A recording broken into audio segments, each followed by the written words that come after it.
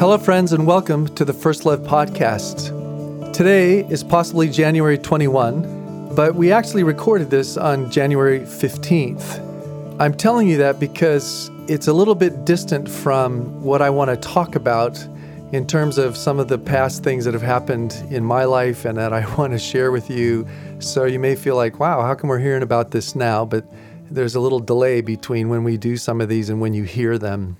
So anyway, what I want to talk to you about is a little bit of the really cool things that happened over the last month and a half, really since Christmas, or prior to Christmas and leading up to Christmas, and then leading up to my opportunity to teach First Love and Getting Along at Northern Seminary the first week of January.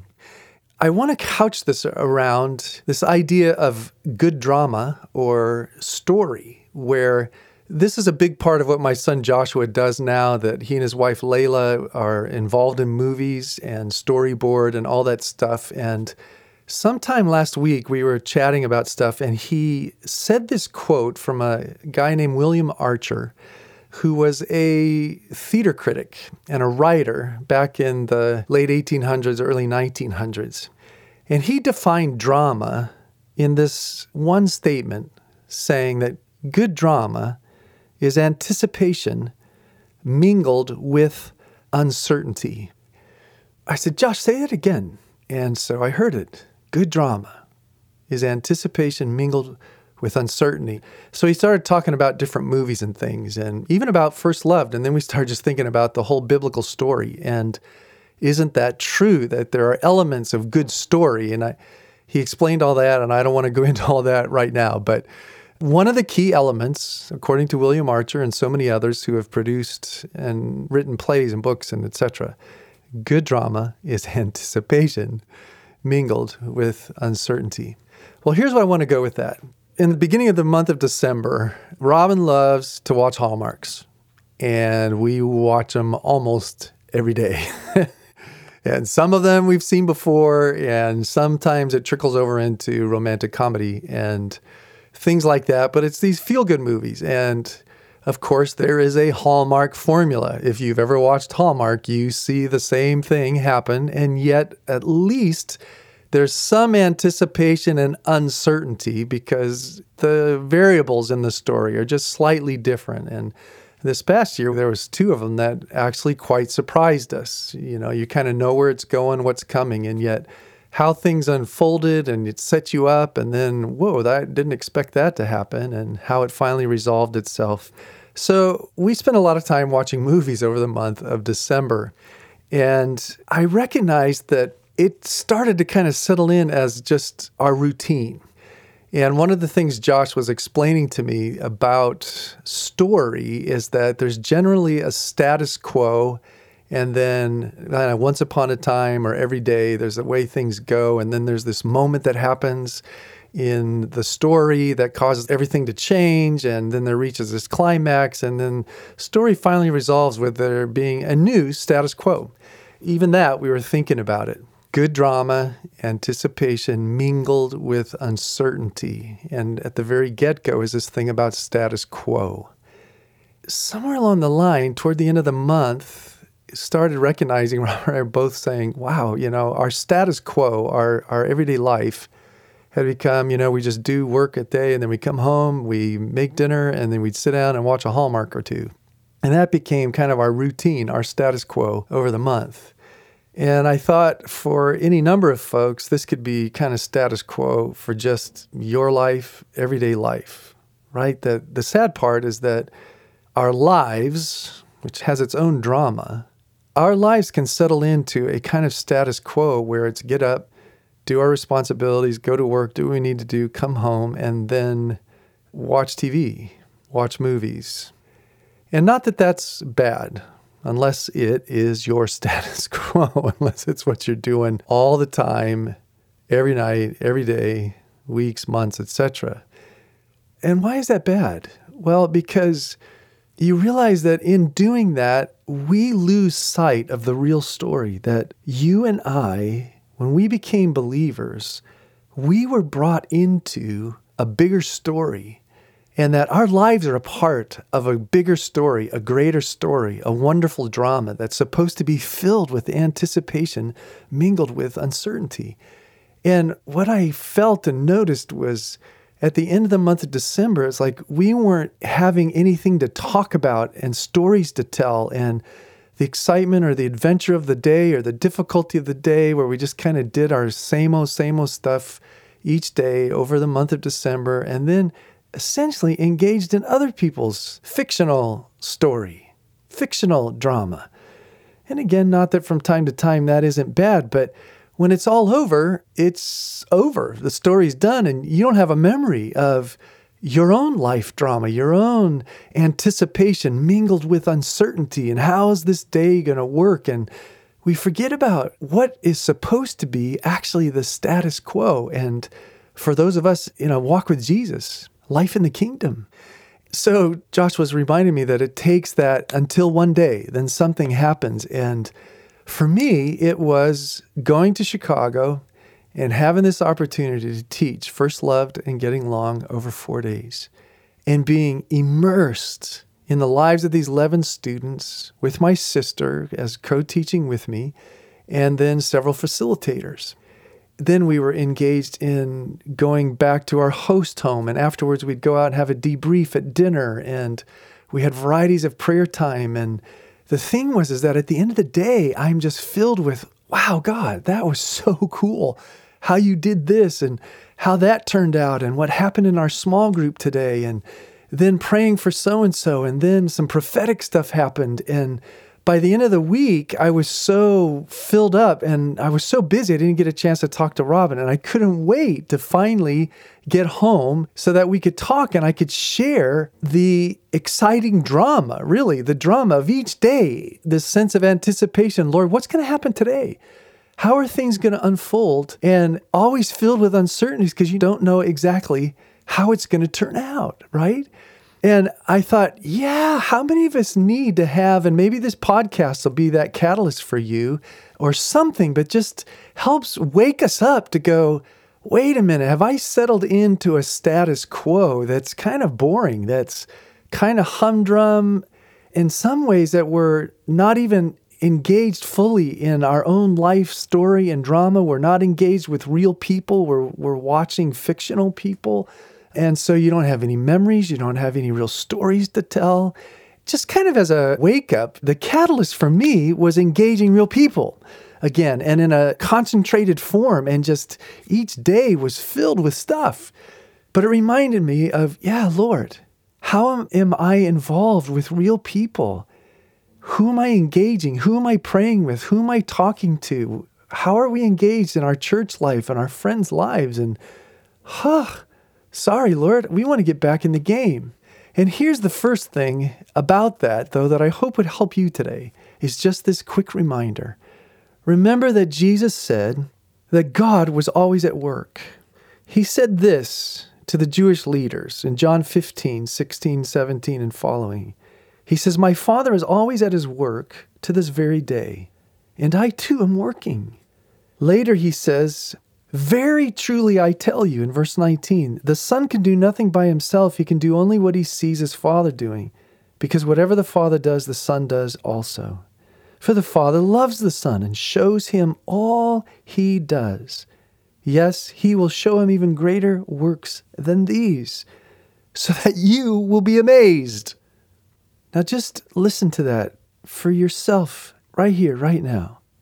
Listen, the Father says, I am always at my work to this very day.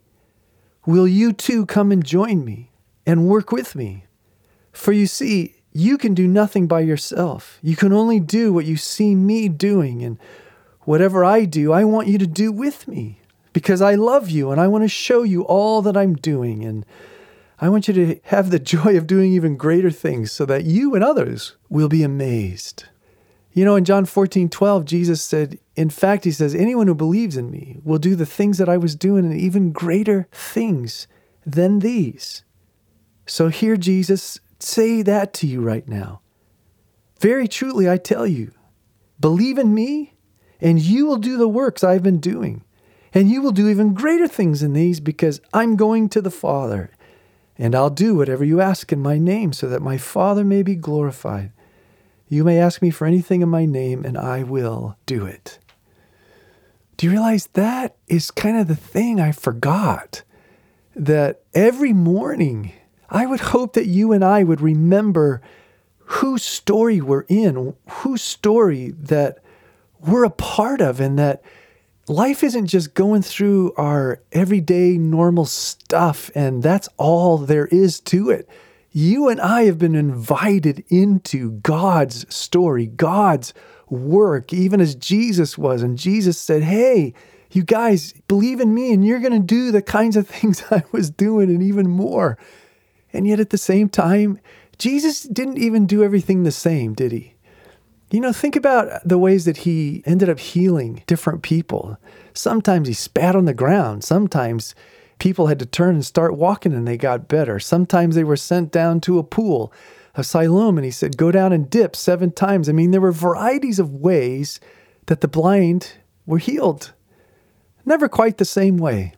Well, how many times throughout the biblical story are we surprised? Robin was sharing with me just again that who would ever thought that the strongest city in the Old Testament in the New Land, right, Jericho, who would have ever thought in a million years that it would be walking around 7 times and blowing horns and and that was going to win the day? Talk about anticipation, because God's doing this thing, but uncertainty and what's it going to look like and how is it going to show up and evolve and happen?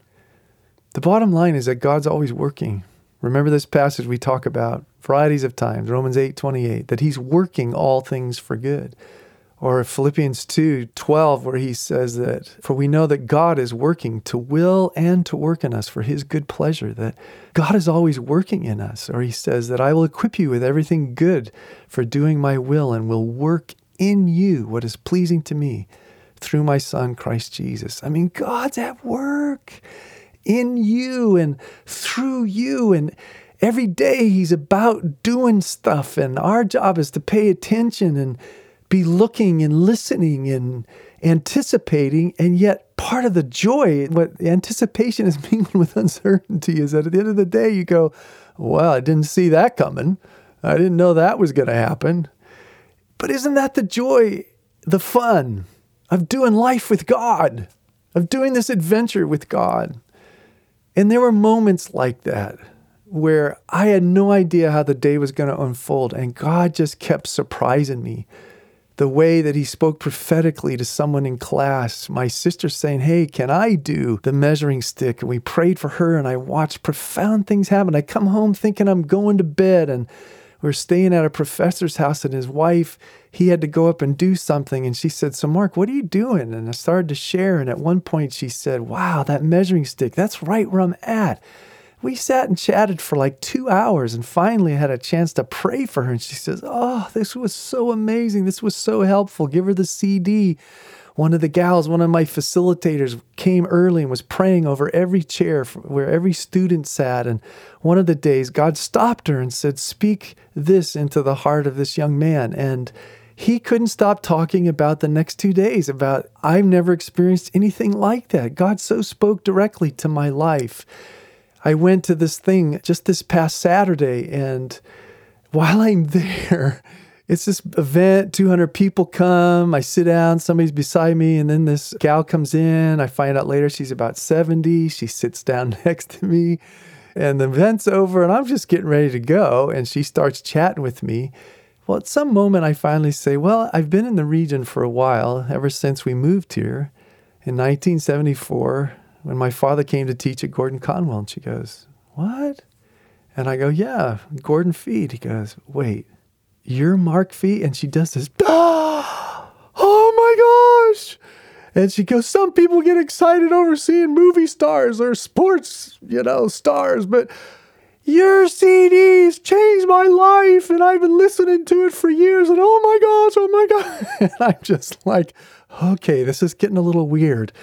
But it was just so cute. It was so fun. And the last thing on earth I expected was to get to celebrate and enjoy her joy and hear a testimony about something that Peter and I had done, 12 years ago. And and just hear about its amazing effect on somebody's life. And then even this morning, I contacted a friend, hadn't thought about him, literally hadn't thought about it in months. I think about him. I say, hey, you got a second? He says, yeah, let's talk.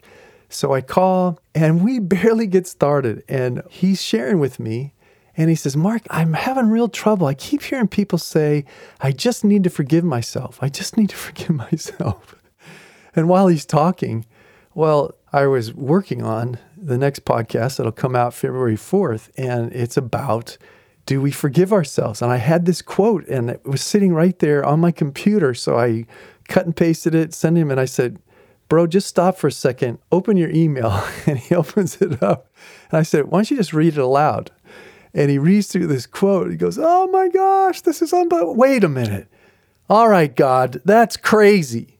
Here, Mark calls me. We haven't talked for forever. And here's the one thing that's on my heart. And he's got this sitting in front of him.